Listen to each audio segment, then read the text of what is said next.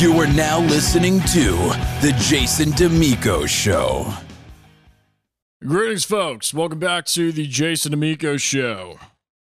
Thanks for listening on YouTube, Spotify, iTunes, iHeart, Simplecast, and all of your other platforms. And we got a very special guest on the show today. We've been kind of Instagram pen pals, so to speak.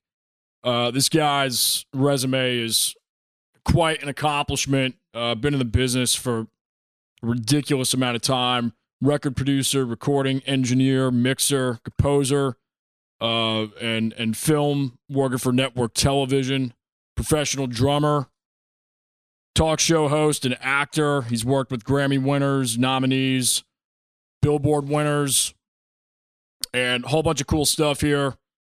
And we're going to get more into details in a second, but please welcome to the show, Mr. Dino Maddalone. Good to see you. The crowd goes mild. Go ahead. How's it out there over in LA? Well, it's wacky. You know, fortunately, I live by the beach, so you know, during the day is kind of normal, and then nighttime it's a little wacky. But you know, LA's a little bit lighter in the vibe. You know, right. On what's going on. So you know, usually during the day it's pretty cool. Well, cool. I've been following you for a little bit and really enjoyed some of the content, seen a few of your interviews before, and I thought you'd be a really good addition to the show. Would love to start with your beginning stages. I know that you've got a lot of hats that you wear, and I'm assuming it started with drums for you earlier on, but would love to hear just a few minutes on your story and how you got into the industry. I mean, when did I start? I'm not hearing you too great, but when did I start playing drums? Is that what you're saying? When did I start? Yeah, and how you got into the industry. Well, just like a lot of guys that are my age, the baby boomers, it was the Beatles on Ed Sullivan, and you'll hear that from, you know, anybody that's even close to my age will always say the same thing. I saw the Beatles on Ed Sullivan, and of course I was a very young boy, and that prompted me to want to do that. Now, my older brother was in a band, and he brought home a drum set. That I guess the drummer in his band bought a new drum set. He brought home a drum set. It was just a kick drum and a snare drum and a cymbal, and I started playing them the next day to Beatle records. It just came natural to me. Yeah. And that's how I started. And I started at 10 years old, and then I started my first paying job. I was 11. When the first time I ever got paid to play drums, and I just stayed with it all the way through. As far as later on professionally, then you know, I started you know, of course, touring and playing with different bands, and I built a studio in 1986, my first studio in 1986. But I had been touring for a good 20 years before that.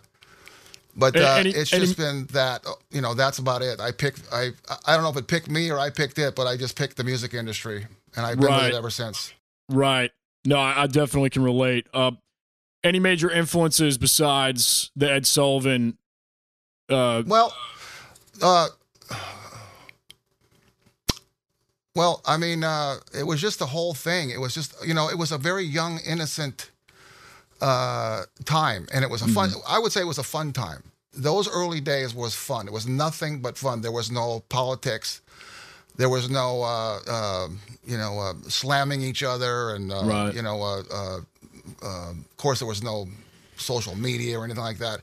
It was just a bunch of fun. All the lyrics were fun. It was a great, fun time, and it was a blast for me. I mean, it was just an absolute blast. I couldn't wait to play my drums. I played every day. You know, I was into sports a lot. I was going to be a professional baseball player, and I got into an accident in high school, and that ended that career. So I just stayed with the music, but it was just a very, very fun time. Everything influenced me. I can't name off a bunch of people. It was just the whole vibe of the music scene at that time. It was fun. Yeah. I'm sure you saw. Are you from LA? I'm assuming you're probably from the New York Chicago. area. I'm from Chicago. Oh, Chicago. Okay, cool. Yeah. Yeah, but I came out here when I was very young, and my father built an Italian restaurant, and the only other job I've ever had besides music is throwing pizzas in the air for him and his restaurant. I started making some pizzas during quarantine, and it's fun, you know. Yeah, it's fun. Yeah, I love it. Yeah. Well, so the LA scene, I'm assuming you were there kind of like through a lot of the different seasons then. Maybe the Sunset Strip with the Doors and all of that, and Guns N' Roses about 10 or 15 years later. Any crazy stories you've worked with? Do you hear me okay? Yeah. Okay. Well, I have a million crazy stories. I mean, I started playing the Whiskey A Go-Go in 1973. Wow. That was the first time I played there. Wow. And we played there with actually the guy that just passed away a couple days ago. We played with Jorge Santana with Malo. Wow. We played probably 15 shows with Malo back in the day, and they were real, Suavecito had just come out. So I'm sure a lot of listeners or watchers now are going, who the hell are these people? But anyway, it was a long time ago, and I played with a lot of, but I'll tell you what, when I used to play there, just because we're on the subject of the whiskey, when we played, it was 2 shows a night, and there was only 2 bands, and they would clear the place out after the first show, and there was a line all the way up the block. And when we played Joe Cocker, the Beach Boys, I can't think of Stevie Wonder. Yeah. They would all come in. They would all come in to the whiskey and just sit there and watch and have a beer or a drink, and just hang out. They'd sit in the booth, and they would all just come in and walk out and come in. That's how different it was then than it is now. Right. Did you ever run into Lemmy back in the day? Lemmy, no, I did not. That was, let me see. I don't think we ever played with them. I would have loved to have met that guy though, because he was the real deal. Oh, for sure. I'm trying to think of LA bands like Chili Peppers and again, I played up and down the Strip. We played with the Tubes. We played with later on. We played with Van Halen. We played with Santana. We played with people like Jeffrey Osborne. I can't remember them all, but we played with a lot. I mean, I had a lot of the guys on. I had a talk show for 5 years, and I had a lot of the same guys that I played with on my show. We had Chuck Negron from Three Dog Night, and we were talking about the whole thing, and just that place has got so many stories. But when you go into it now, it's just like a little warehouse, and it's got like 9 bands a night, and it just doesn't have anything near what it used to be. Right. But I don't know how much time you got, but I have a ton of stories. Oh yeah, we've got there's really no time restraint to this. It's as much as you want to talk. Well, at the time I was going out with this. There was a movie with Steve McQueen did called Papillon, and the girl that played his wife in the movie, that was my girlfriend, and she was a Polynesian woman, beautiful, gorgeous woman. She would come to the shows, and then she was dancing down the street at a Polynesian place, because at the time she was in Playboy magazine and she was real popular. So after the shows at the Whiskey, we would go over to where she was dancing right down the street, and it was a Polynesian restaurant. They do, it wasn't like a strip joint or anything. It was just and then one night we played with the Raspberries, and they came with us over there, and it was just, we would go hang out at the Hollywood Bowl parking lot, and it's just a totally different era than now. Right. Well, let's talk about your show real quick. I know that you were doing that for about 5 years, and a lot of great information, a lot of great knowledge on the show, the Ask Dino show, correct? Yes. The Ask Dino show, I started being a guest on this one show called, I think it was something LA or something, I don't know, Entertainment Tonight or something like that, or one of those kind of shows.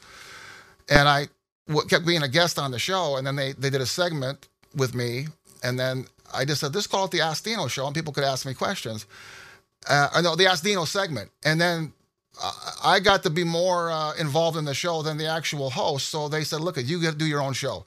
So I did my own show at Time Warner for like 4 years. Wow. In the studio down there. And then I went and did it live with a live audience, and I had a band. I had a phenomenal band, and it was like the Tonight Show. I would come on, I would do like a little comedy at the beginning and Wow. a monologue, and then I would interview major guests, and then they would perform. I mean, the last show I did was with Larry Dunn and Earth, Wind and Fire, and and his wife Louisa, who was fantastic. And then we did 4 Earth, Wind, and Fire songs with Larry Dunn and a 15-piece band, and it was incredible. But my show was a mentoring show. It was all about mentoring. Right. You know, the premise was teaching people what to do, what not to do, and that's how it started. You know, and then it just morphed into what it morphed into. But it was basically teaching the young artists what to do, what not to do, because the young artists these days, they have no place to play. There's no place to play. Not like when I was playing. 6 nights a week we'd play. Right. You know, right. The young artists these days, well, of course, there's nowhere because of the pandemic. But the young artists, they would have to play one set for 35, 40 minutes with 8 bands, and they would no sound check, no nothing, to get up, get off. That's not the way to cultivate your music. That's not the way, or to learn anything. So I started the show, and it was basically that. It was a mentoring, and then it turned into an entertainment kind of a thing. For sure. And you've got something new in the works. From what I read, the Paparazzi family. Right. You know, nowadays, as you know, being a musician and you're doing a show right now, you have to multitask. You can't do one thing. You know, my whole life was one thing, and that was music. Nowadays, you cannot. You have to do more than one thing. Yep. So that's why I started doing the Ask Dino show. But then I got into, people started asking me to do acting roles.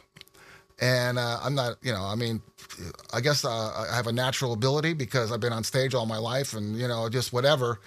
I started doing this little comedy skit with the Paparazzi family. So I was Don Dino Paparazzi, and I'd have a family. We were paparazzis, but we were also mafia. Right. And then that started, we used to do that at the beginning of the Ask Dino show. That way, a little skit. Like the Simpsons did a long time ago on the Tracy Ullman show. They would come on and do a little skit. Well, we did the Paparazzi family. Well, people started digging the Paparazzi family so much, they said, forget about the talk show for now, do the Paparazzi family. So I wrote some shows, and I've got Gordon Michael, who's my cinematographer and editor, and it's just me and him. And then I have my cast, and it's morphed. We've got 6 episodes, and it's over at Bravo right now. But then the pandemic hit, so everything is on, you know. But I love it. It's hilarious. The reel that you sent me, really good stuff. Oh, so you like it, huh? That make you laugh? Yeah, I think it's great. Yeah, well, you're Italian, right?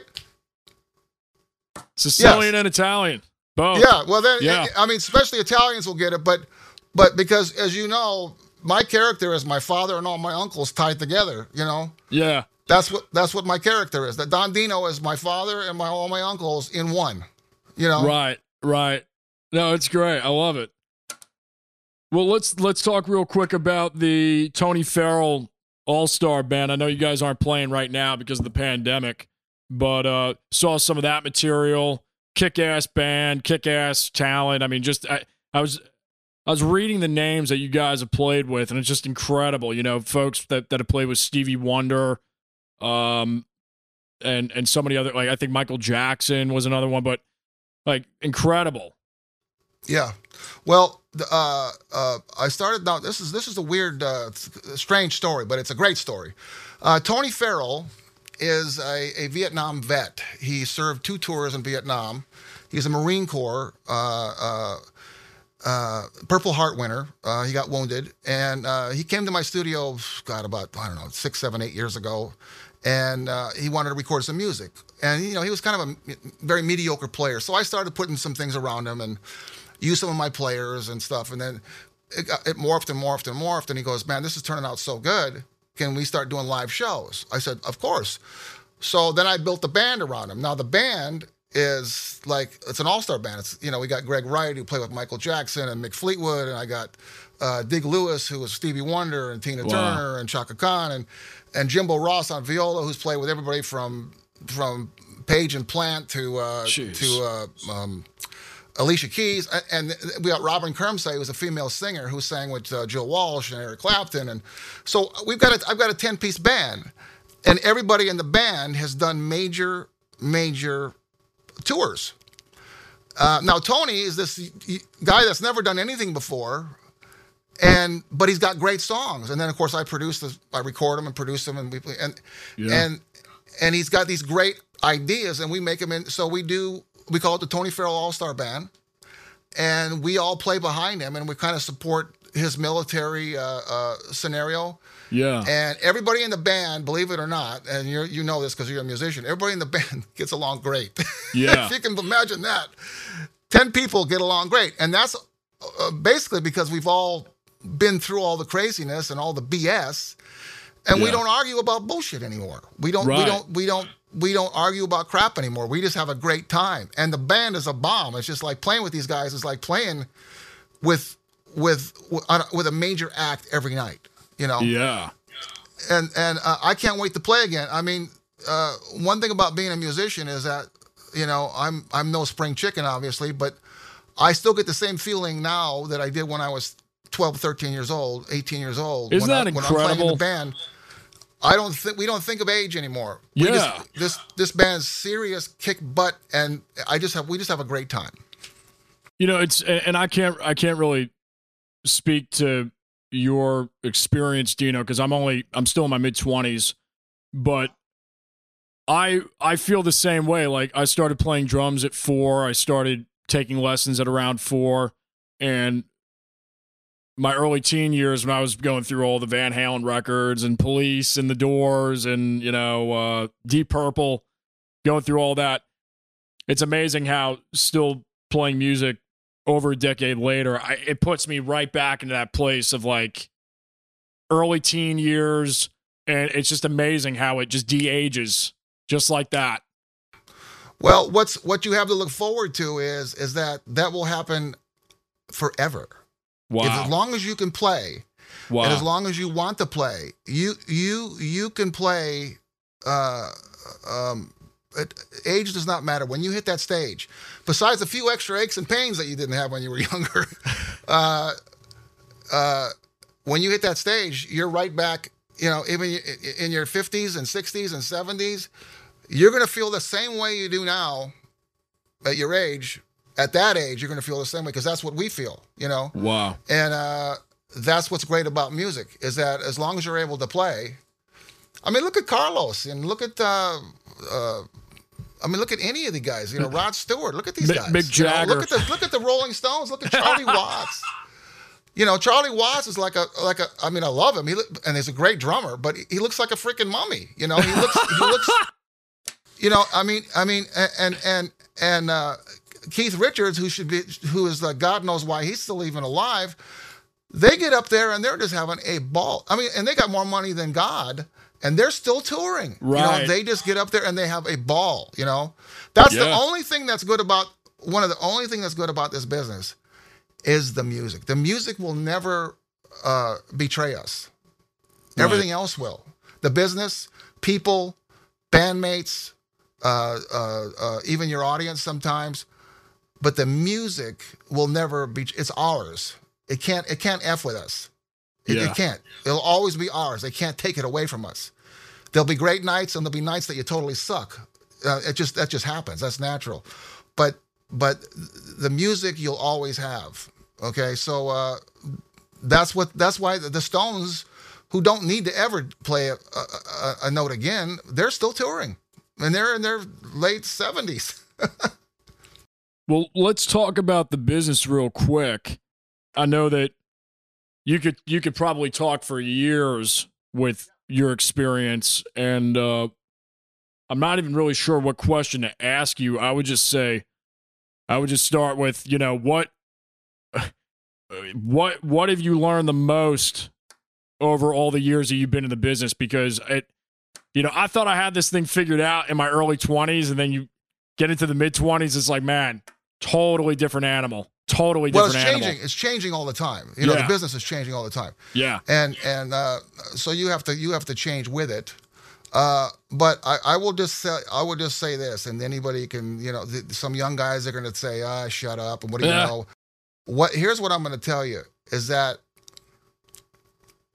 when you get older, you get wisdom. Okay? That doesn't mean you're smarter. Smart and wisdom is two different things. Okay? Smart is knowing book smarts. Wisdom is knowing what works and what doesn't work. Wisdom is knowing when to keep your mouth shut and when to talk. Wisdom is knowing when to not let things bother you. Okay? That's what I've learned. Now, I can go on forever about the music. We can talk about rehearsal. We can talk about, you know, because, you know, I was a music director in Las Vegas, too. I did big shows where I was the drummer and the music director and the MC. So I could talk all about that, you know. But what I would say is that most bands break up because of bullshit. You know, because being in a band is like a marriage. Or being a solo artist and being with your business people, it's like a marriage. But most bands break up over bullshit. And that's what you have to learn to not let things bother you or let stuff get in the way, because you can have a magical band, and believe me, you can ask the Police, you can ask the Beach Boys, you can ask Blink 182, anybody, they're going to tell you we effed up because we did stupid shit. So the best thing you can do is to not get upset about the bullshit, okay? Because you're going to ruin a great thing, and you're going to be sorry for the rest of your life, okay? Because I firmly believe that in chemistry, if you have something that the chemistry that works, and it's obvious that it works because those are the bands that stay around forever. If you have some of the chemistry working, you can't mess it up. And by fighting over crap and petty bullshit, you're going to mess it up. And that's why this band I'm in now, it's so funny, because you got 10 people that get along like, you know, like we're all brothers and sisters and we haven't seen each other and whatever. So I'm just, the basic thing to learn about the business is to not get upset about, and don't think being upset and mad and throwing tantrums, not cool anymore. It's not cool. People look at you like you're an idiot. It was okay in the 80s because everybody was an asshole in the 80s because it was all drug and it was all drug and alcohol fueled stuff. Right. Okay. But being a loudmouth bully asshole, nobody likes that. Nobody looks up to that anymore. Being a nice person, that's what people look up to, and that's what people remember, is being nice. Yeah. Know your stuff, do your due diligence, do your homework, work on yourself. Like the Michael Jordan thing, the show, you know, they're showing why he was so great. If you watch that, you see how intense he was on winning, okay? Because he worked on himself and the team. If you worry about all the other bullshit, it's going to go away. And people are going to remember you as being an asshole. And you could be the best singer, the best drummer, the best guitar player in the world. But if you're known as an asshole, you're done. And that goes with the public too.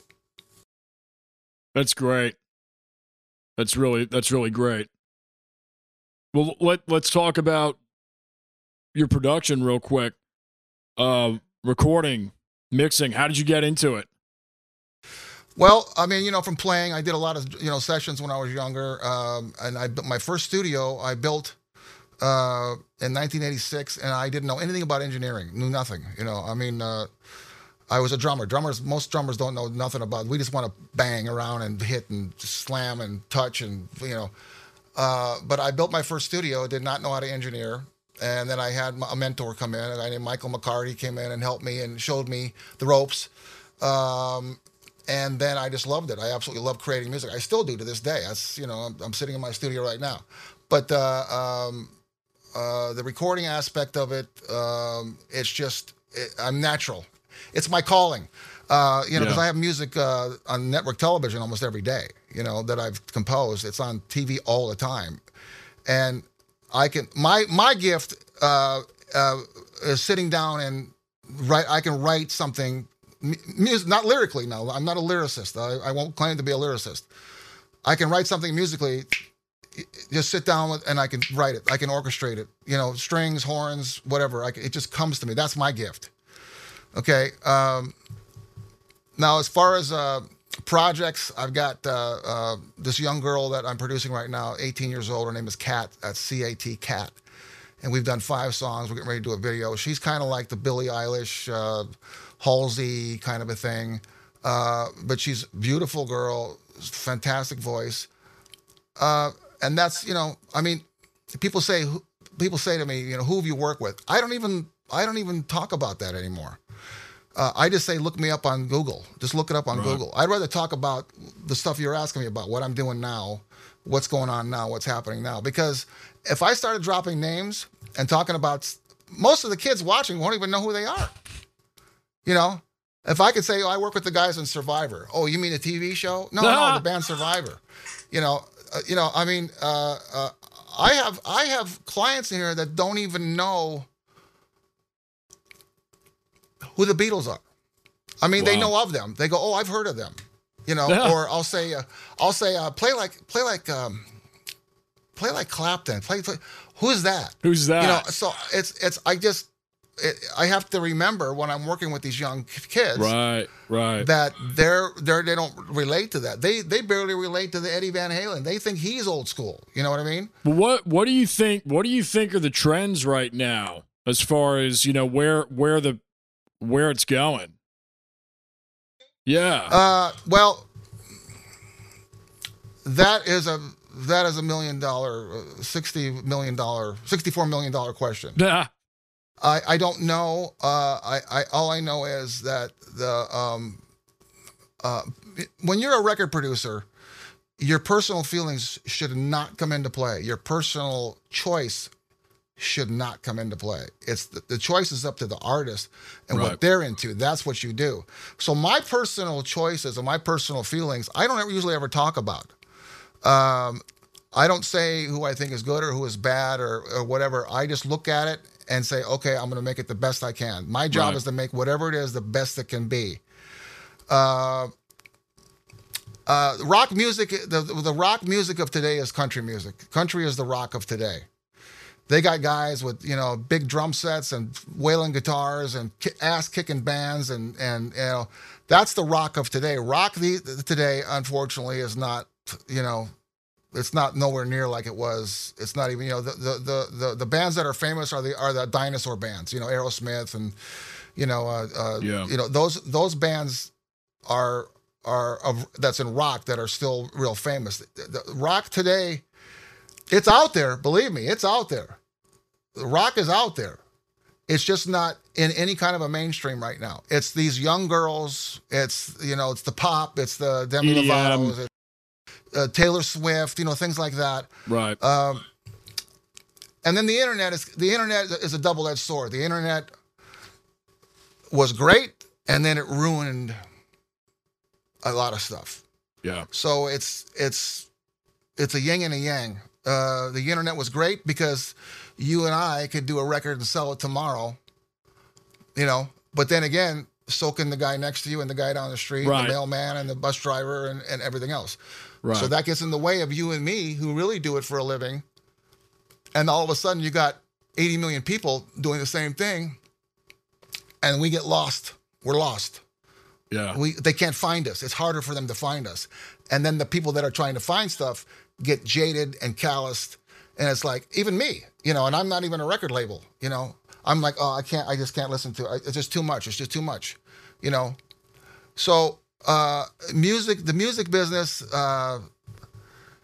is it's a do-it-yourself business now. You can get signed to a label still, sure. But it's basically a do-it-yourself business. And you know that because you do it. I saw your video the other day. I saw that you put that was a great piece of work. Oh, thank you. You have to do it yourself. Now you should hire somebody that knows what they're doing. Somebody like me, and that's not bragging. I've earned my attitude. I've earned it. So if I say I know what I'm talking about, I do. You know, you should always hire somebody that you trust, and always hire somebody that is going to help you. But you have to have your vision. You know, you have to know what you want. And, that's going to help you a lot. As far as the music industry today, is the only thing you have control over is doing the best work you can do. Yeah. Okay. You have no control over the business these days. There's no control. But what you do have control over is doing the best work that you can do. And don't worry about what anybody else is doing. You have to focus on what you do. Don't say, oh, so-and-so is this and so-and-so is that. And so do the best work you can do, and that will come through. People don't, believe it or not, people want to see something. People are constantly looking for something new. They don't want to hear another Taylor Swift. They don't want to hear another Demi Lovato. They want to hear somebody new. They want to hear something cool and different. So how are you going to do that if you're copying this one or that one, or maybe this one did that? You just do the best you can do at what you do. It's good advice. Well, speaking of doing the best you can do from a production standpoint, what is that a Neve back there? Is that a Neve console?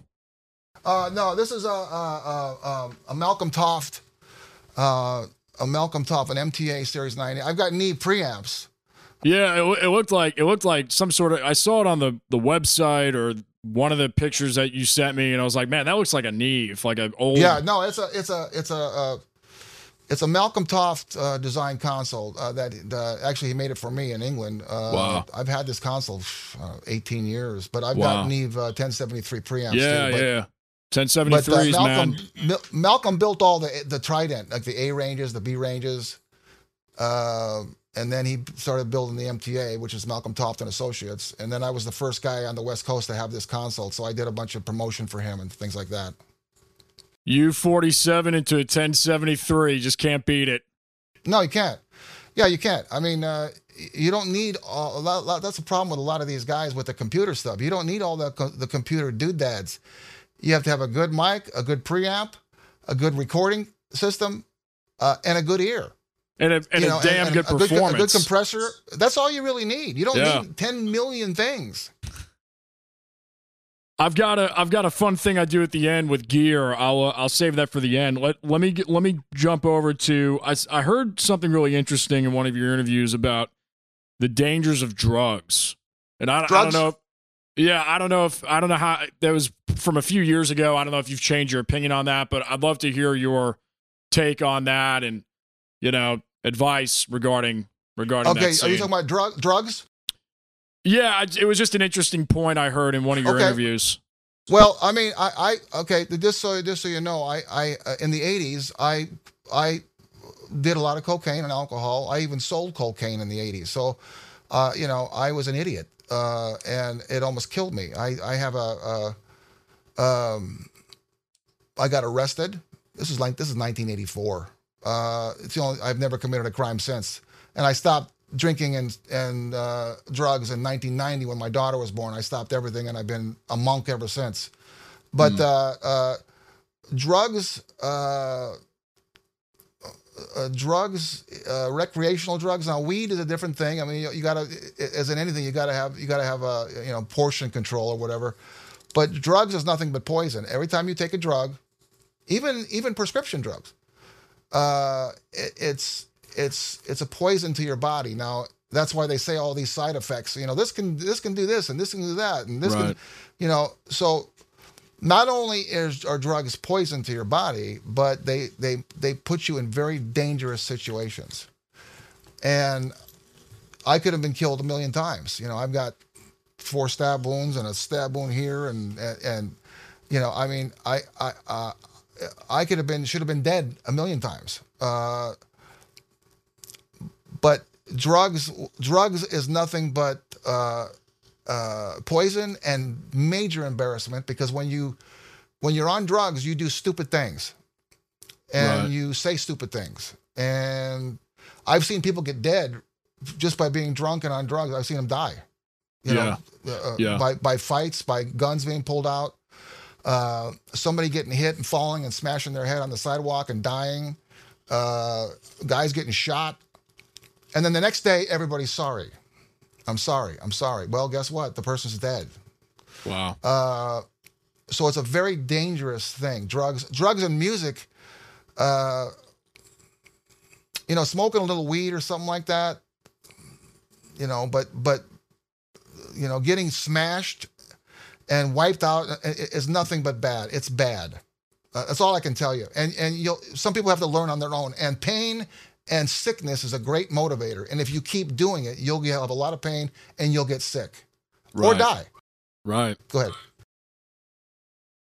No, I just thought I'd ask you about that because I just thought it was interesting, and I liked your answer on it and your take from that interview. Well, I mean, you know, there's no experience like experience. And like I said, when you get older, you gain wisdom.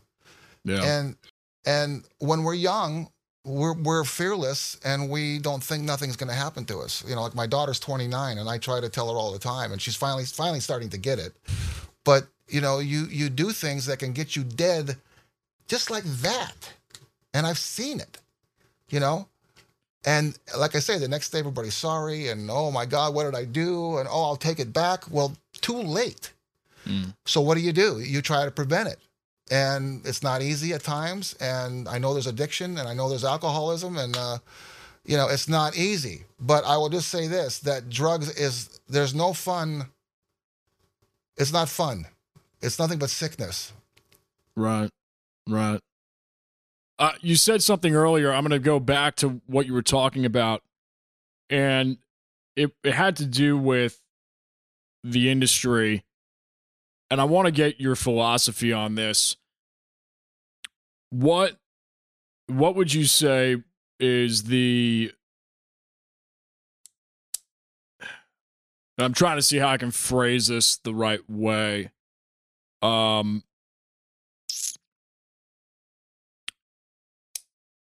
What would you say is the biggest stumbling block for artists in this day and age? I guess we'll just leave it at that. The biggest stumbling block is quitting too soon, giving up too soon. Wow.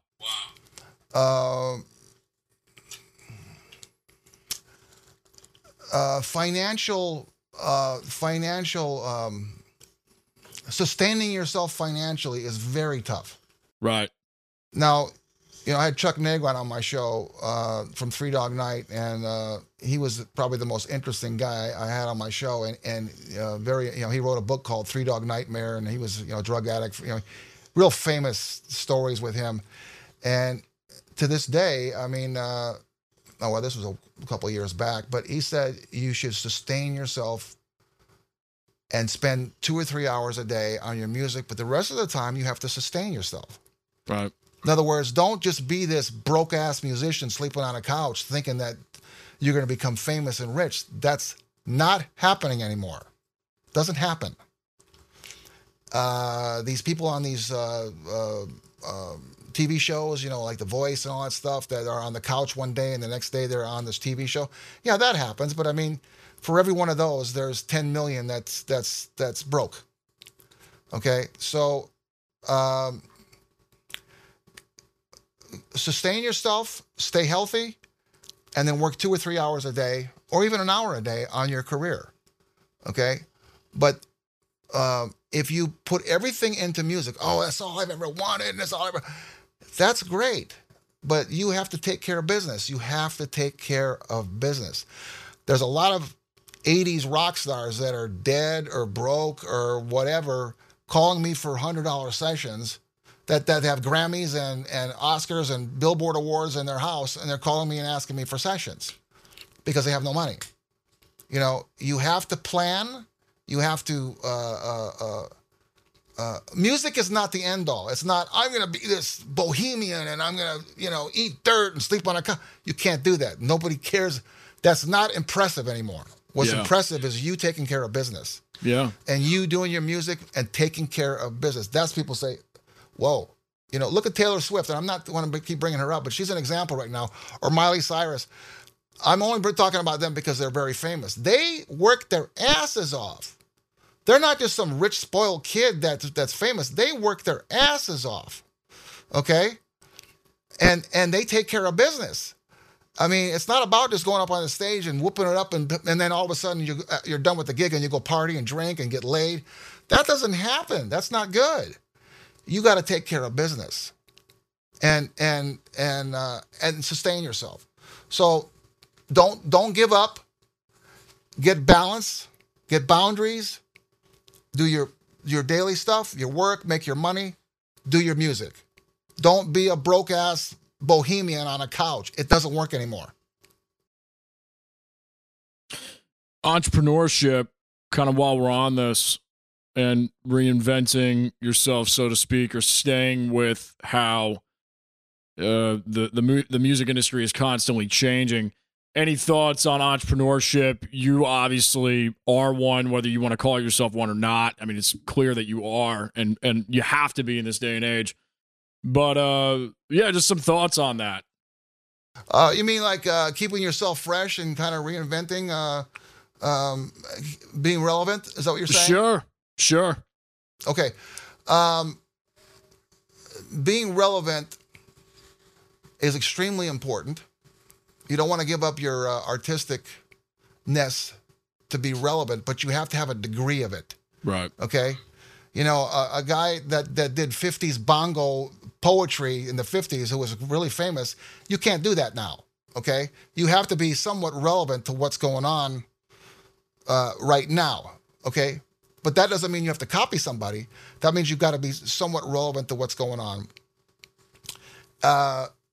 As a musician is one thing. As a producer, like me, you have to stay relevant to the music sounds of today and the way people are playing. Like, I'm producing this 18-year-old artist, and I'm playing drums on all of it, and I'm playing. If you listen to my drumming, I sound like a 20-year-old kid. So I have to play like what's going on with what she's doing. Right. Reinventing as a solo artist or a band, you only have to reinvent after you've been famous for a while, and then you got to do something to be fresh again. Just do what you do now and be yourself now and all that stuff. You got a long time before you have to reinvent. As far as a record producer and a songwriter and stuff, yes, you have to stay up what's current, and you have to adjust to it. You have to adjust to what's going on. So you have to do your due diligence. You have to do your homework. You can't just sit back and do nothing. You have to do homework. You have to listen to everything. I saw this thing the other day. I think it was, I watched a special on Keith Richards. The guy's got like 1,000 albums behind him while he was talking. 1,000 albums. He's still doing his homework. He's still listening to these records. He's still listening to what's going on. Okay, so you have to completely upgrade yourself and be and know what's going on. But that doesn't mean you have to give up your own artisticness. Right. And to make it myself clear, being an artist is one thing. Being a producer, engineer is another thing. Okay. Yeah. Being an artist, now you're an artist, and then you also produce things. So when you're your artist hat, that's your creative hat. When you're a producer and an engineer, you're taking something and making it great. It could be your stuff or it could be somebody else's stuff. But your artistic hat as an artist is one thing. Like let's say Maroon 5. What's the guy's name? The singer, I can't think of it right now. I just saw him the other night.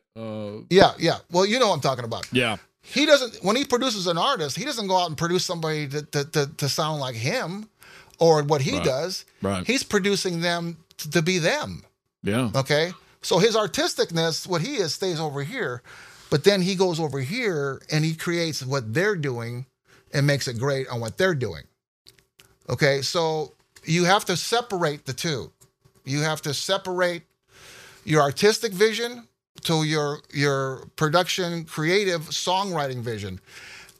And you have to multitask. So you can be an artist here, but then, hey, I'm going to go make money over here. Right. So then you broaden yourself out. You write a country song, you write a pop tune, and then you come back and you play rock if you're into that. You know what I mean? You have to multitask. Right. Okay.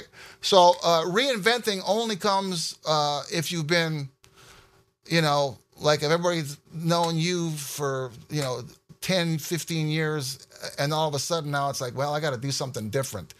Yeah, you could do something different. Prince did it all the time. All kinds of people did it. But you still stay your basic core self, but you change. Right. People like that. Go ahead, man. Oh, no. It's great stuff. I remembered a question that I wanted to ask you earlier, and it's a little bit of a change in pace. But again, you said something earlier. It made me think of the words motivation and inspiration. I always remember when Bob Rock was working with Metallica and some of those other guys back in the 80s and 90s, they interviewed him like, how do you stay up to date and not get burned out? And he said, well, I just try to stay inspired. And that really hit me because it's like, well, at the end of the day, that's really what keeps you moving, is that inspiration. And just some thoughts from you on that. Well, the older you get, the harder it is to get inspired. I'll tell you that. Not because of anything other than it's just natural. People mistake, I'd say, just the clock, and then we don't jump up and down and go crazy. But when we do see something that we do, it's like, man, that's fantastic. Every time I work with an artist, whether they're a beginner or a Grammy winner, I always learn something. This young girl I'm producing, this 18-year-old girl, she doesn't know anything. But there's little nuggets that she'll say, or something will come up, and I'm going, oh, okay, well, that's cool. That's cool. You can always learn something from anybody. Right. And they don't have to be Bob Rock, even though he's fantastic, and I've always loved his work. You can learn something from a guy playing on the street with a hat in front of him collecting dollar tips. You watch that, and you're going to learn something. Or you talk to him when he's done, you're going to learn something. And you have to have the attitude of like, okay, I'm going to take that in, and I'm going to do something with that. Instead of like, what a dumbass, you're out here playing for you're an idiot. Look, I'm way better than you. That doesn't do you any good at all. This makes you an asshole. Yeah. So getting inspired, absolutely. The older you get, it's going to be a little more difficult, but it's always great to feel that. And when we do, it's like, it makes you get up off your ass. What would you, along the lines of that, what would you say has been the biggest inspiration for you over the years, or when you've really been down? When you've really been in the gutter. Okay. Well, first of all, music always gets me out of being down. Right. I've had days in the studio where it's been horrific, business-wise. Not musically, but business-wise, because I've owned this place for 32 years. I've had the studio 32 years. But as soon as I come in and put the music on, everything goes away. It's that music is there. Like I say, the music will never betray you. Right. Everything goes away. I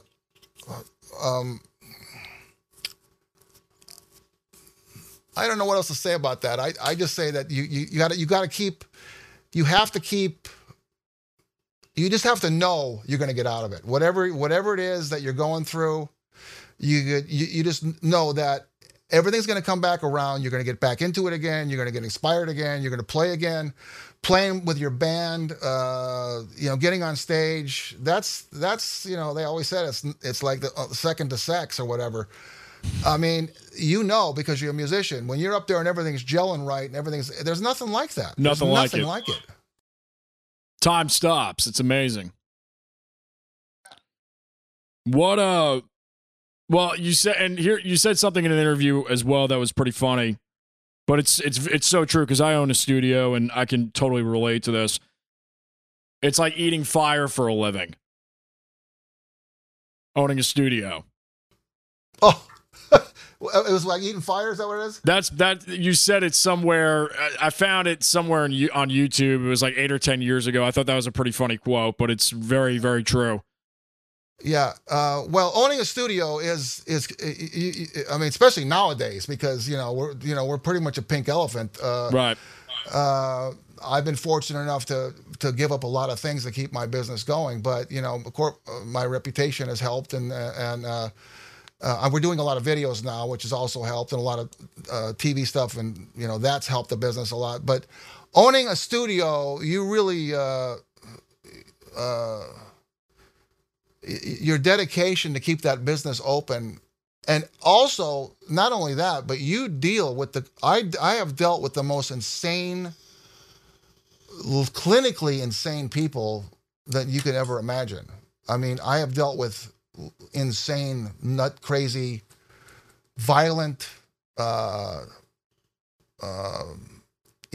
had guys go out of my office and start punching their windows in their car and smashing stuff.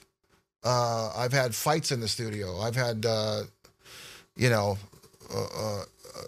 just a lot of crazy people that you have to be nuts to own a studio. I mean, right. I wouldn't change it for anything, but it's a very tough business to deal with clients.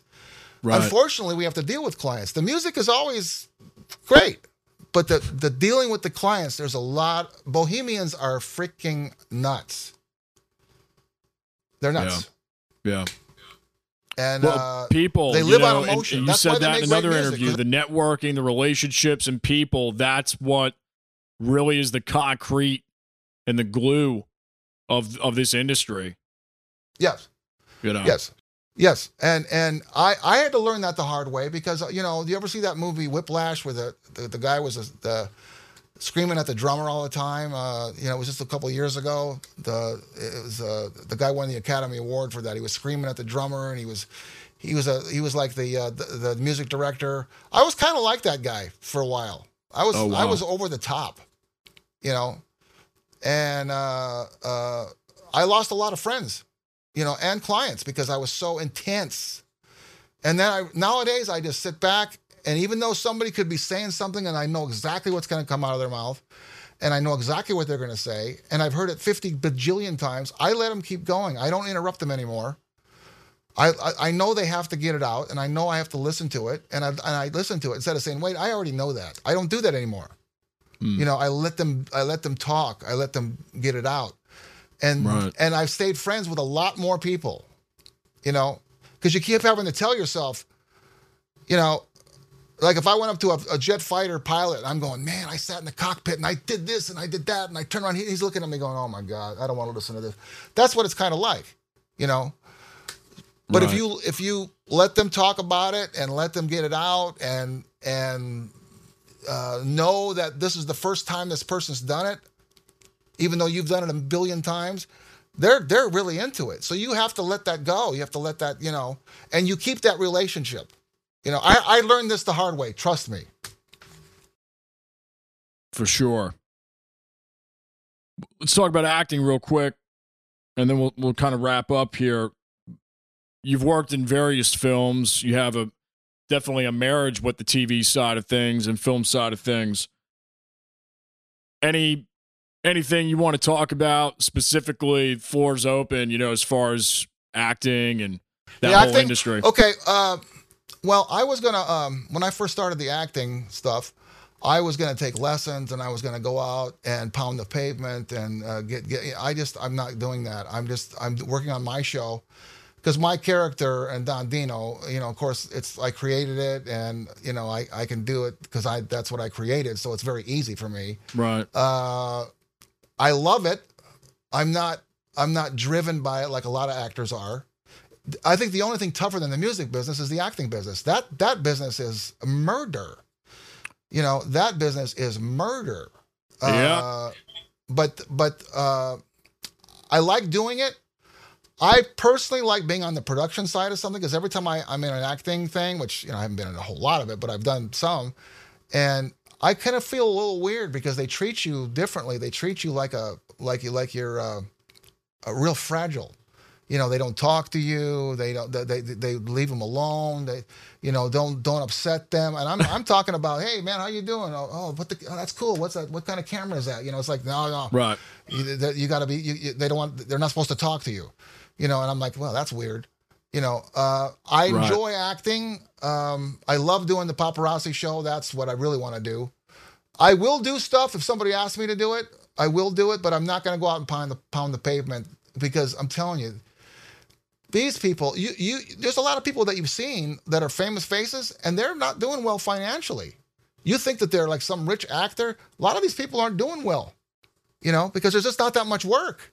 Right. You know, so I love the acting. There's a movie I did called Guitar Man. It's a true story. It's about a guy that taught guitar in San Quentin prison for 3 years, and it's a great story. It's a great movie. It's won 14 awards already for the circuit, the film festival circuit, and it's just about ready to get a theater release. And then the pandemic hit. So, but it's that movie's really good. I don't have a big part in it, but the guy that's the movie's about, Buzzy, he was on my talk show. That's how I got the part, and that's how I had Buzzy, the actual guy that the movie's about. He was on my talk show. And then I did some stuff for Hector Luis Bustamante, who's a great actor. He's my mentor. He's my acting mentor. Yeah. And I did his series called Caribe Road, and then a movie called Sunshine. I actually played a drummer and a father of a girl, that's what I am. I got a daughter and I'm a drummer, so that was no problem. I love acting. I'll do it, but it's not my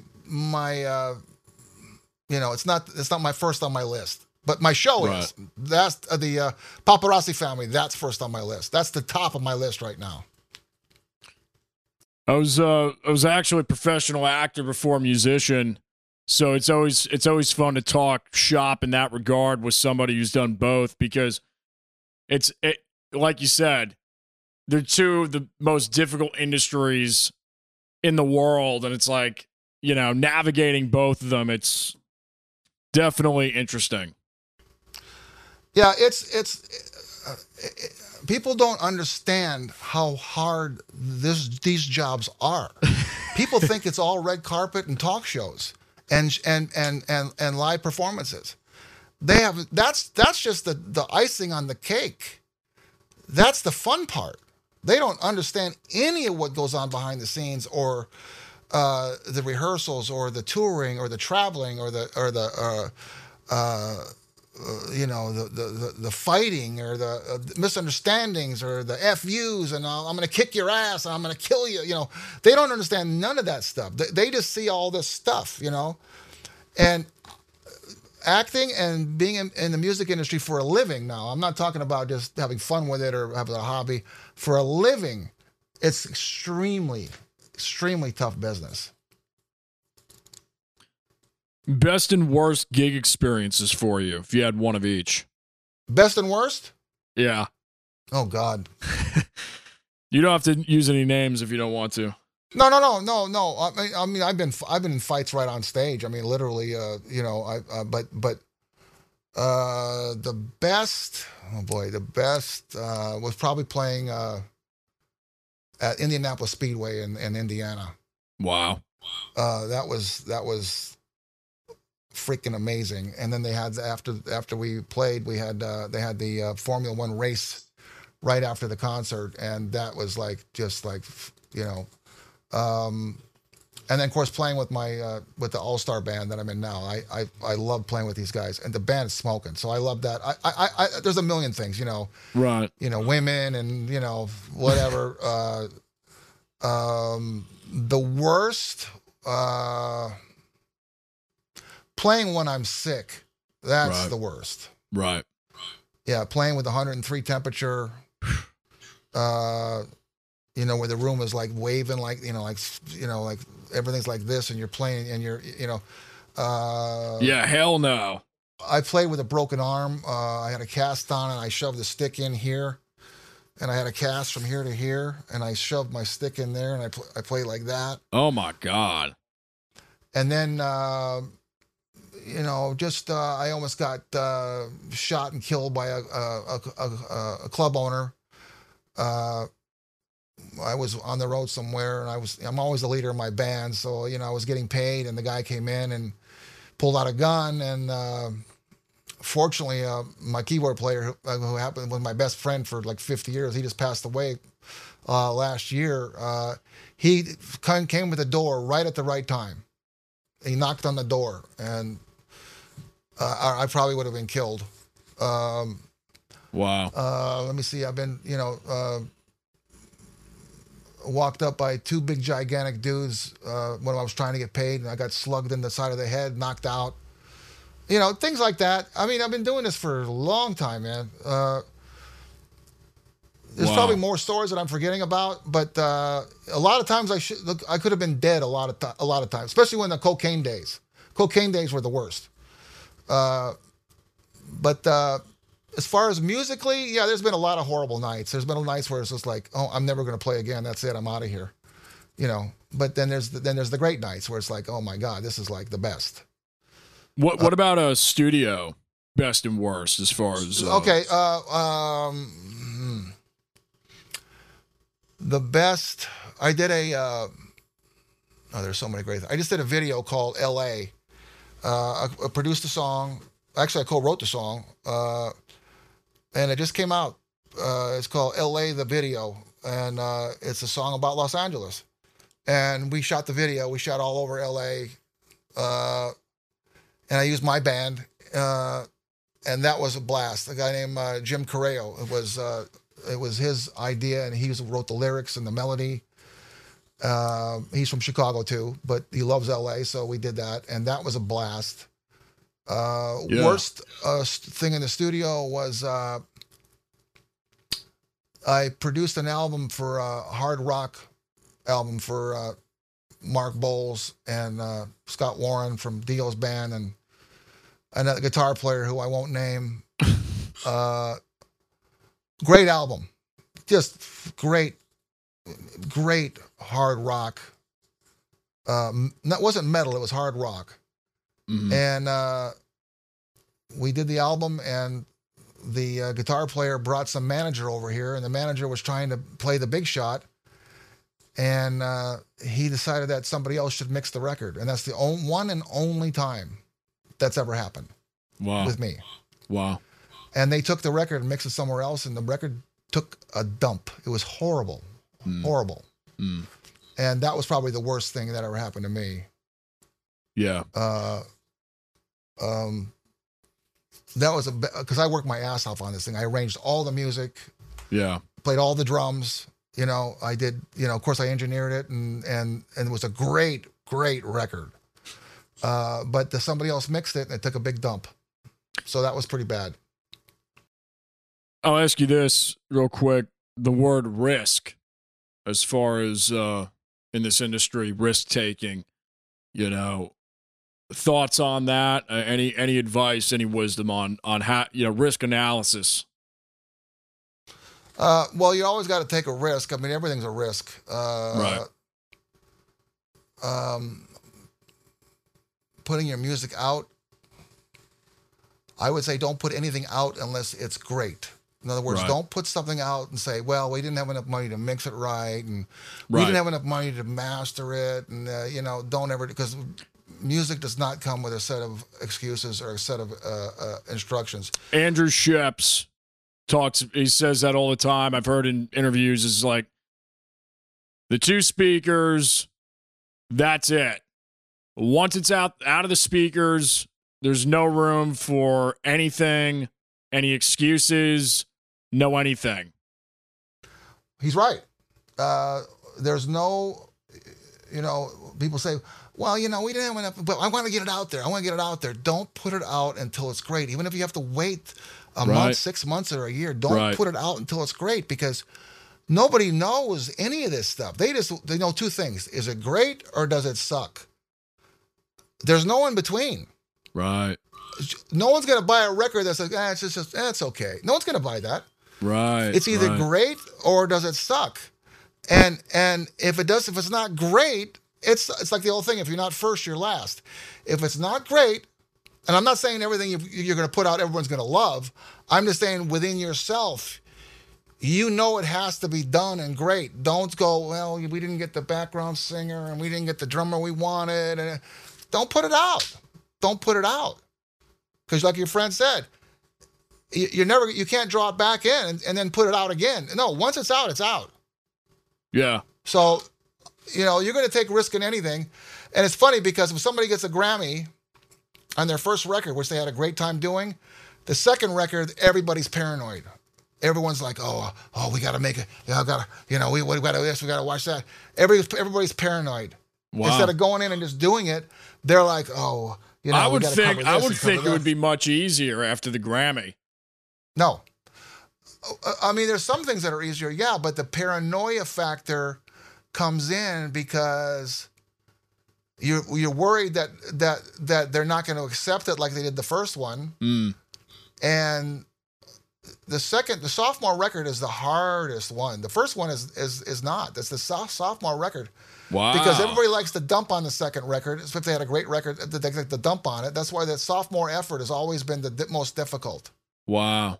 And everybody gets paranoid, and everybody's got the Grammy fever. It's not even about selling the records or having it's like, oh, are we going to get another Grammy? Are we going to get nominated? It's like yeah, it's yeah. There's a lot more paranoia on the second record. I guess I could see that from that I understand that from that standpoint. Yeah. Well, this has been awesome. I've got a thing that I like to do at the end. I call it the shootout section, and it's really fun with fellow producers and engineers and mixers. I've just got about 10 or 15 words that are industry related, and I'll say the word, and you just kind of say the first thing that comes to mind, whether it's a favorite piece of gear or maybe a philosophy on something. Okay. But it's always industry related to the guest. So I've got Okay. some words for you, and there's no right or wrong answers. Okay. Kick drum. Hit it hard. Yeah. Hell yeah. Snare. Get your wrist snap. Get the wrist snap into it. Don't just hit it like this. Snap your wrist. You don't got to come up like this. Snap into it. The whip. The molar, the wrist. The whip, yeah. You got to whip it. It's all about the snap. And that's where you get that. Okay, go ahead. Oh, no. I could talk about drums all day. Yeah. Toms. Toms? Tom-toms? Yeah. A good drum head and tune it properly, and hit them distinctly. Don't float over them. Hit them distinctly. Right. Overheads. Well, get some good ones. Are you talking about the microphones? Yeah. Yeah, get some good ones, and then don't get them too close to the cymbals because you don't want to get any kind of phasing going on. Right. Don't over EQ them. Don't get them too close to the cymbals. Right. Vocal mic. Well, I've had $10,000 tube mics, and the mic I got now is the TLM 149. It's the best mic. I've had everything. 87s. Neumann is the best mic for me. I just say this. I agree. Is the best. I agree. Yeah. Console, which we kind of talked about earlier, but yeah, console. I've always loved the Neve sound because it's big and fat and thick and clean. I like my MTA because that's as close for the money that I had to buy one. Yeah. That I can get. And then I have the Neve 1073s, the preamps. Of course, then there's the big SSLs, and then there's all these new digital consoles, which my brother works at CBS Television, and he's a sound engineer. He's been there for 25 years. He's got all these fantastic digital consoles that Total Recall. I don't have time for that, Right. But I like a good, clean fat sound. I'm a rock guy, I'm a rock dude. I always love that fat, punchy Neve sound. You and I both. You and I both. Compression. Or compressor. Whatever. Yeah, the Avalons are great. The Neve, oh God, there's so many good ones. A tube compressor is always really good. LA2A, yeah.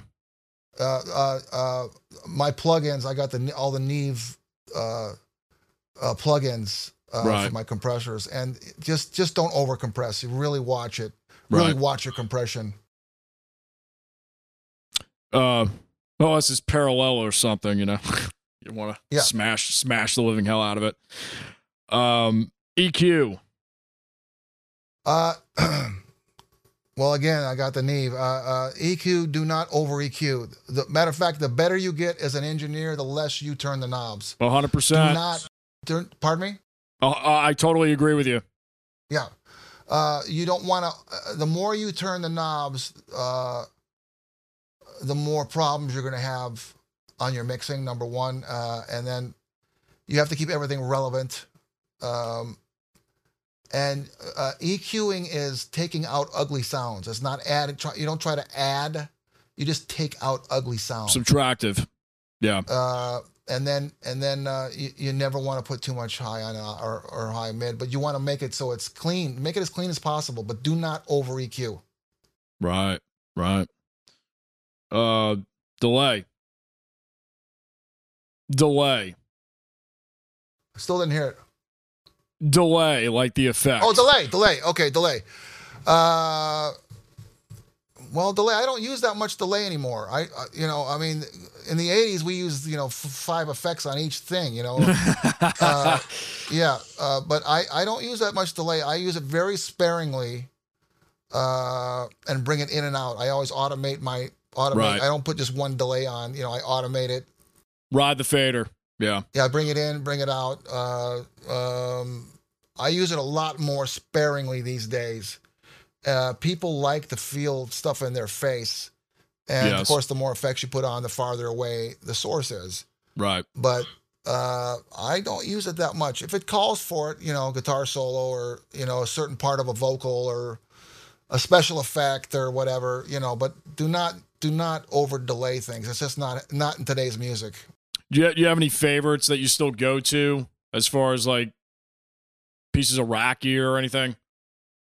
The actual delay unit itself, or just time delay time? Yeah. I mean, any favorites that you find yourself going to over and over again? Well, I use all the URL plugins. Yeah. And they're best that I've had, and I just use them. I mean, I don't need to go out and get 10 different items these days to put. If it works good, I use it. Right. Okay. All these guys that I've got this and I've got that and I've got this, and I put on a record and I say, can you tell me which one is which delay is which? They can't tell you. Right. It's right. If it's working and it's good, people think that making a record is doodads. It's not. It's performance and vibe. Yes. That's everything. It's the doodads. Doodads do nothing but make it sterile and make you sound like everybody else. It's the vibe that's different, And if you put too much doodads on, then you're not doing your job. Man, that is the word. That is the word, vibe. And somebody always, I can't remember who it was. I think they were on the show as well a few weeks ago. We were talking about vibe, and it's like you can't replace vibe. There is nothing you can do if it's not there and it's not smashing. You got to go back. Vibe. See, we do things when we make records. There's certain things that we do to keep people's attention. People don't understand that certain things come into play to keep people's attention, because a song is a 4-minute movie, Right. And if you can't make it interesting, they're going to turn it off, And the most the most important thing is the performance. It's not about the sound so much; it's the performance. I mean, look at some of these old records that sound terrible. Oh yeah. But people still listen to them because the vibe that's on there, you can't beat it. Great And point. then you have these phenomenal sounding recordings of this orchestra and that orchestra and Dream Theater and all. It's like, no, I want to feel it. I mean, look at Bob Dylan. The guy could barely sing a note, but people still listen to that because of that vibe. Right. I know I sound like a dinosaur when I bring up Bob Dylan, but we just talked about Bob Dylan on the previous episode a couple of days ago, and same thing. We both, the other guest and I, were like, man, we just can't stand his voice, but damn, what a poet, what a vibe, and that's it. I mean, that it resonated with people. Yeah, I mean, vibe is everything. I mean, Joe Cocker look at him. I mean, he was like a vibe on 11 all the time. What a vocal. What a vocal take. Whether it was live at Woodstock, whether it was on the record, it's like, God, what a vocal. Yeah, I got a friend that I played with that played with Joe for, his name was Gene Black. He played with Joe Cocker forever. And, when he died, he was like completely devastated because he goes, I know I'll never play with anybody even close to that. Right. And, that's what I'm talking about. The Beatles were all vibe. I mean, they were just, their vibe was fun and then psychedelic and, but I mean, vibe is everything. Music is supposed to make you feel happy or sad, or all these emotions. Right. It's the reason those emotions are brought out is because of the vibe that the entertainer is giving you, Yeah. And that's what's important. It's not about the doodads and the delays and the this and the that. Yeah, those things are come into play. But if you got some, there's no amount of doodads going to make somebody great if they don't have a vibe. Right. Well, any favorite reverbs that you've used over the years that you still use, or? Well, I had all the oh God. Lexicon, TC. Lexicon, yeah, I had all the Lexicons, the 480Ls and the LXP15s, and I had all that stuff. I have it all inside the box now, but I have all the top, Right. I have the best plugins you can buy, but Lexicon was always the best for me. Yamaha was great too, but Lexicons was always the best for me. Man, those Lexicons are like, God, incredible. And they're expensive as hell. They were expensive as hell. Oh, and I got a hard rack, a 19-inch, U-rack. I got a hardware piece just because I was like, why not? It was sitting there empty. An empty U-rack is always a dangerous thing in the studio because you want to fill it immediately. Incredible. And the plugins are amazing as well. Like I use them all the time, but sometimes you just want to print it and be done with it. And man, just great stuff. Yeah. No, you got to have good equipment. If you have good equipment, you got to make sure if you're going to be someone that records, you got to have good equipment for sure. Absolutely, for sure. Yeah. What about guitars for you? Any go-to cabinets, amps, anything like that you really just favorites? Well, I endorsed Samick, which was the Greg Bennett line, and so I always had to say those, but I'm not with them anymore. But I actually have. Of course, one. I actually have a Samick. Yeah, they were great guitars. Of course, the Strat.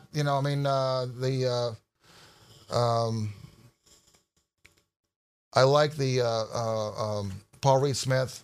Yeah. Of course, Les Paul. The Les Paul Jr. I mean, the standard stuff as far as basses are concerned. I've always loved just the regular P bass. There's Yamahas are nice. There's so many special guitars that my guys bring in. But the old standard cleanest, powerful, fat sound is you know, the Fender, the Gibson, even some old Gretsch. Right. But you know, I've always been able to make anything sound good. So if you bring it to me, I'm going to make it sound good. But some things sound better quicker, and those guitars always do. Right. What about piano for you? Pianos? Well, you know, I had a grand piano for a long time, but I don't have it now. But I just got a Hammond B3 and a Leslie in the studio. Nice. But piano, you know, the Yamaha, I mean, if you're talking about a grand piano, I've used a lot. You know, I did the David Benoit's record a while back. I've had Johnny Hammond Smith in here. I've had some of the heavyweight piano players. But you know, I'm not a real stickler on it. If it sounds good, it sounds good. Yeah. Yeah. L.A. Los Angeles. Okay, well, I live by the beach, so you know, I probably, you know, everywhere I've toured or whatever, I've always come back here to the South Redondo Beach, Right. and it's just, you know, I don't know. As far as musically though, L.A. is not. It's not anything near what it used to be. Not even close. You know, there's way too much supply and not enough demand. Way too much supply and not enough demand. Wow. It's the scene is nothing like it. I mean, it's nothing like it was. I don't go out that much anymore. I go out and see my clients play, or I go out and play in my band, but I don't go out to this club or that club. Because most of the time it's a bunch of crap, and it's not so much the band's fault, because they get thrown up on the stage. There's no sound check, you know. They get 30 minutes. They're on, they're off. You know, I mean, you know, big concerts. I can't wait to see a concert in the new stadium, the Rams new stadium. I can't wait to see a concert there. Right. There's a lot of great stuff here still, but as far as like the way it used to be, not even close. Yeah. Yeah. Chicago, way better than it used to be. I was there a little while ago, and it's way cleaner. It's you know, there's a lot of dangerous parts of Chicago still, but it's a beautiful place, and it's only good to be there 2 or 3 months a year. Other than that, it's way too cold or way too hot. Right. Last one. Pizza. My father's pizza was the best pizza ever made. I have not been. Little Italy in New York, I got some good stuff. Nowhere else. I've never been to Italy, unfortunately. Me neither. Weird, but I've never been there. Have you been there? Not yet. No. Yeah, I want to go there. Yeah. My father's pizza was the best pizza I ever made. I ever ate, and I'm still searching. Yeah. Well, your dad is a great answer. That's awesome. Yeah, no, it was the best pizza. He had the restaurant 22 years, and it was literally the best. Anybody that used to go there still says the same thing. There's no pizza like his pizza. Now, he had the restaurant in L.A. Redondo Beach. It's South Redondo in the Riviera Village. Wow. Yeah, he built it in 1956. Had it all the way up till 1978. Wow. Yeah. That's great. Yep. Well, I got one more question for you. I ask everybody this at the end. Okay. And it's, if you could go back in time to your 15-year-old self, knowing what you know now, what would you tell him? I ask that question to my guests sometimes too. I would probably, being honest, I would tell myself to go to college, and I would tell myself to do music as a hobby, and do something that would have sustained me better financially.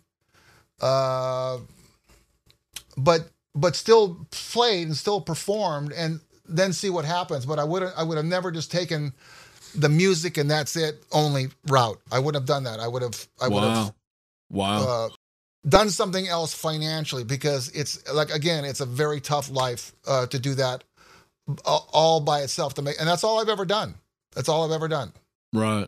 Was the entertainment business, and it's not easy. At any era, 70s and the 80s, we made a lot more money, yeah. But at any era, music industry, entertainment industry is a tough way to make a living. It's great to do for fun. It's great to have a great time, perform, make music, write songs, record, but sustain yourself in a good paying job while you're doing that. And if something happens musically, then great. That's what I would have changed. Well, it's funny because I graduated with my business degree last year, and I was always questioning, well, especially now, it's like, oh, well, maybe I should have spent more time doing such and such instead of doing online courses while I was recording, while I was playing and whatever. Because it always felt like it was very, very overwhelming doing both, being the full-time student and working the acting and the music career. But I'm glad I did it. Luckily, I had a lot of folks like yourselves, or like yourself, tell me, look, you got to have something under your belt. And, who knows, right? Who knows at the end of the day? Yeah, music is a fun thing, but if you depend upon it to eat and pay your rent, it's not fun. I'm not saying you can't be rich and never be famous, but a huge amount of the proportion of artists are struggling. So, have a side gig, do something else, make money, do something else, and then you'll have a much better time, a much more fun, and you'll be a lot healthier. That's great advice. It's good to know that there's options, for sure. Well, I think that's going to do it. I mean, if you have any last words, if you have anything you want to push or plug that you're working on right now. Well, I just say watch out for the paparazzi family. That's going to be hitting the air pretty soon. And if you ever see it, make sure you watch it. I guarantee you'll laugh your ass off. And then this new artist, Cat, that's coming out. And then watch the LA video. It's on YouTube. You can see it now. It's a great video. It's all about Los Angeles, and it's great song. Let me see what else. If you ever need somebody to record with in LA, give me a call. Give me a shout. You can just Google my name and find me real easy.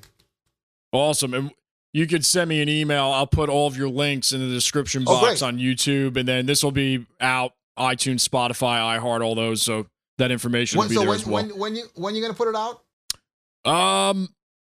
What is it now? It's like May 20th or something. Probably like first week of June. Great. Yeah, just keep me posted, man. I'll put it everywhere. Cool. I'll advertise the hell out of it. Well, Dino, I really appreciate you taking the time to come on. No problem, man. Had a good time. It was a lot of fun, and good luck. Where are you, by the way? I'm in North Carolina right now.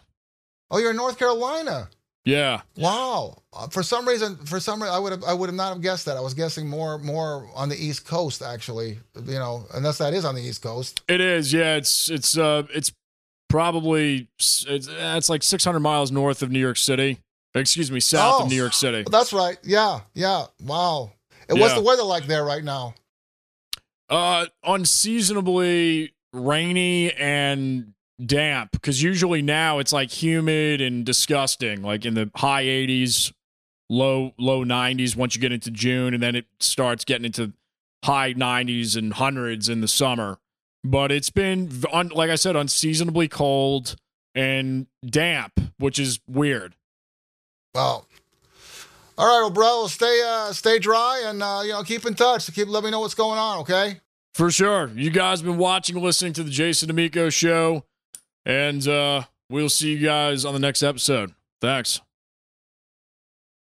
Peace.